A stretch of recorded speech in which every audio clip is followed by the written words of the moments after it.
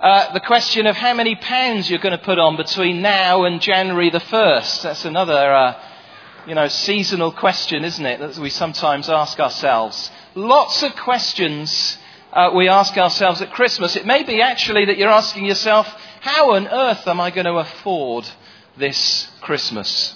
And with all that's going on in the economic climate around us, that may be for you this morning a very real question. But I want to unpack what I think is the most important question for us. And it's been so lovely, so wonderfully kind of presented through what the children have done this morning. And that's the question of, who is this Jesus that we're making all this fuss about, and that's at the very centre of this story that's been presented to us? Who is Jesus? Now, I believe that is one of the most important questions that we can ever seriously consider. And I just simply want to encourage you. You may not be a person who claims to have faith. You may be a Christian. You may just be someone who once a year comes to church at Christmas time. But I want to encourage you this Christmas time to be seriously reflecting and thinking in the middle of all the fun and festivity about that question. Who is this Jesus? You see, the story that we've had portrayed to us this morning gives us clues as to how we answer that question. And the characters that form part of the story, I think each give us something of a clue. And I want to just pick up on some of the characters in the story. I want to talk first about the angels. We've got some fantastic looking angels, haven't we? There's one particularly impressive angel over there who I think is possibly Gabriel or someone like that. What do the angels tell us about the question of who is this Jesus? Well, the angels are an important part of the Christmas story, and we're familiar with their part in it. We don't, in the Bible, actually have a lot of detail about what they actually looked like, although it's very clear that they were very impressive. I mean, take, for example, the reality that shepherds who would have been hardy, rough men who were used to defending their flocks from sheep and from bears, and mountain lions and those kind of things, they were scared out of their wits when these angels appeared. So they weren't the little tooth fairy figments of our imagination that we sometimes think of. These were scary creatures, and very real and very impressive. I think actually I think it's this one here. We've got one here actually, I noticed, that's got kind of scars on its face. So I think it's probably a little boy took very seriously the script about them being warriors of light. We've got an angel from Brooklyn or somewhere like that here this morning. But the angels speak to us about who this Jesus is. You see, in the Bible, angels always appear when something dramatic and significant in the unfolding of God's purpose within history takes place. And in the Bible, for one angel to appear is significant. And it draws our attention to the significance of something that's happening. Here in the Christmas story, we have a series of appearances, not just by single angels, but for the shepherds out on the hills, there are, as the script went, troop upon troop of angels filling the skies. And so, what these angels tell us is that this Jesus is the one who is the centre point of all history. This event in the Middle East 2,000 years ago is the key event in human history. It's the turning point in terms of God's purpose to reach out in his great compassion and love to draw men and women from every nation into a personal, loving relationship with himself. The sending of Jesus is the turning point of all history. That's what the angels tell us. Let's look now at the star. We've got a wonderful star, Star of David, over there this morning. That's another feature of the story, isn't it? A star appears, we read, and rises, and a star guides the wise men to the child Jesus. Now, we're not sure whether it physically moved or whether it was just a point of navigation, but somehow it was a signpost to the child Jesus in the night sky for those men who were from a very different country, very different culture. Now, we're all fascinated, I think, by stars. I don't know if you've ever been out and looked up at the sky on a clear night. There's something just sublime and fascinating, isn't there, about the stars in the sky. I was reading this week that apparently in the last 2 weeks, astronomers have had to review their estimate of how many stars there actually are within our universe. And they have now said that there are 3 times as many stars as they had previously estimated. That's a lot of stars.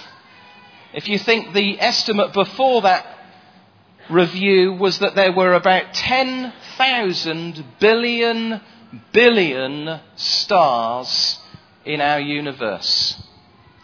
That's a lot of stars. Now, if you're a child here this morning, I've got a prize for you actually. If you can tell me at the end of the meeting how many zeros are on that number, then I've got a little prize here for the youngest person who can come and accurately tell me how many zeros. That's 10,000 billion stars. That's a lot of stars.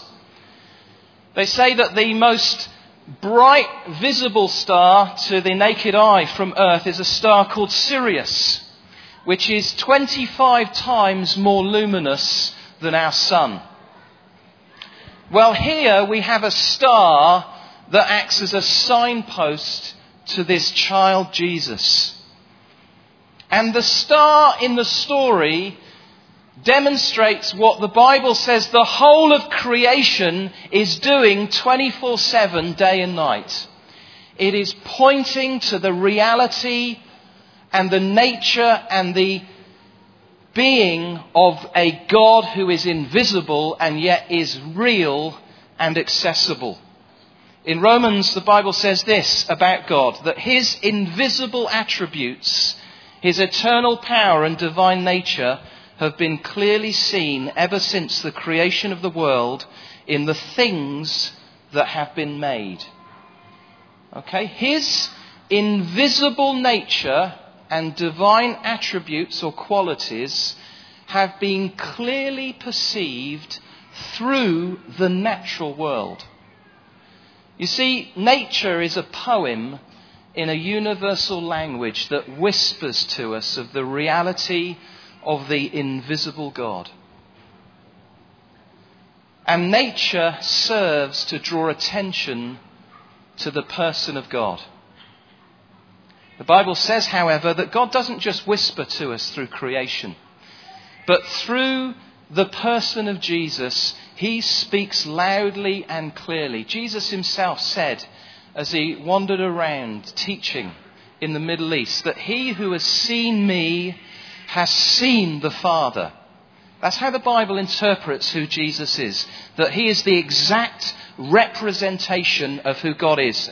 You may be asking the question, what's this invisible God like? Well, the Bible would answer that question in this way. He is exactly like Jesus. He's exactly like Jesus. And the star points us to the fact that Jesus is the one to whom the whole natural world points. Let's turn now to look at Mary, this young girl. Another central character in the story. Just a young girl, probably a teenager, engaged to be married to a carpenter, looking forward to her wedding, minding her own business, quite unremarkable in many ways, and yet she becomes central to this dramatic story. Suddenly she finds that she is the one that the angels are saying is highly favoured by God.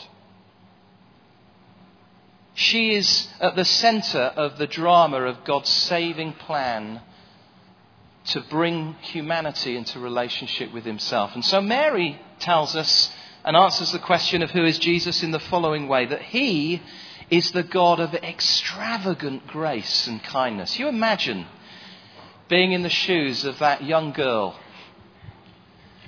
She was unremarkable in many ways, and yet suddenly, for no inherent reason, she hadn't been particularly religious or anything, she finds that she is the one who is chosen to give birth to this child. And as we read in the Bible, her response is just an expression of overwhelming amazement at how extravagantly kind and gracious God has been to her. And that is the message of the New Testament. Jesus is the Word of God, and the message we hear through his arrival and life is that God is extravagantly kind and gracious. The message of the New Testament is that we don't come to know God as a result of our own religious hard work and endeavour and dedication, because somehow we have been able to improve ourselves to such a degree that we become acceptable to God himself. That's not the message of the Bible. The message of the Bible is that this wonderful personal relationship with God that we can enjoy and know is a result of his free, undeserved gift of grace. Now, Mary touched something of that grace in the drama of the Christmas story. Let's turn now and look at the shepherds. This is probably another surprising element of the story. You see, this groundbreaking announcement of Jesus' arrival was not trumpeted in the religious temple. It was communicated to simple, ordinary shepherds who were out on the hillside doing what they did every day, looking after sheep.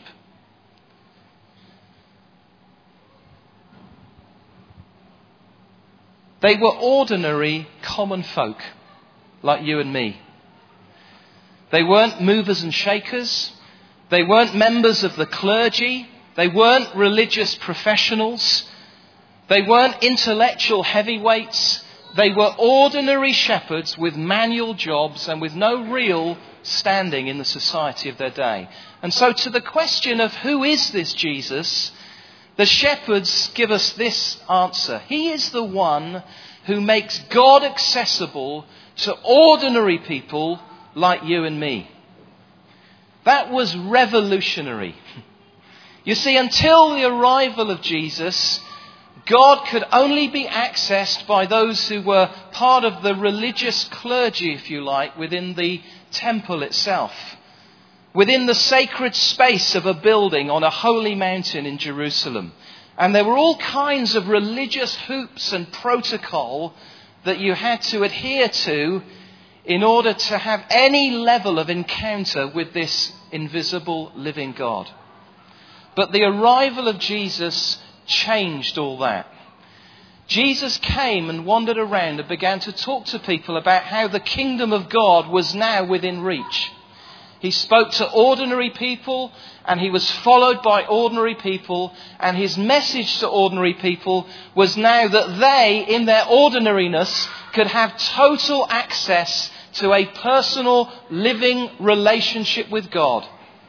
Not through jumping through religious hoops or dedicating themselves to religious service, but because he himself was the embodiment of grace that they could access.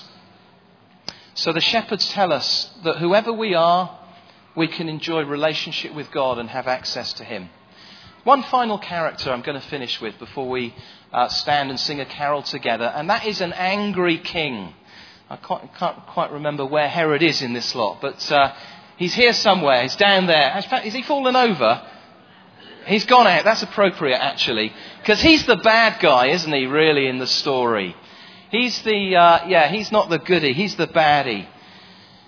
It's not a character that we read of very often and hear of in our nativity plays, but actually in the drama of the Bible's account of what happened on that time, he was an infamous character, a cruel king who was so threatened by the announcement that there was another ruler within his domain that he was prepared to slaughter every child under 2 years old within Bethlehem.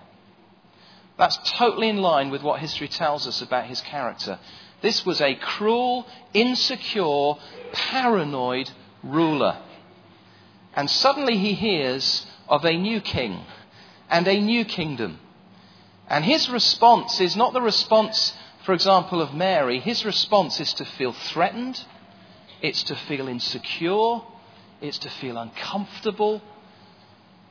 And it's to desire to eliminate this Jesus altogether from the scene.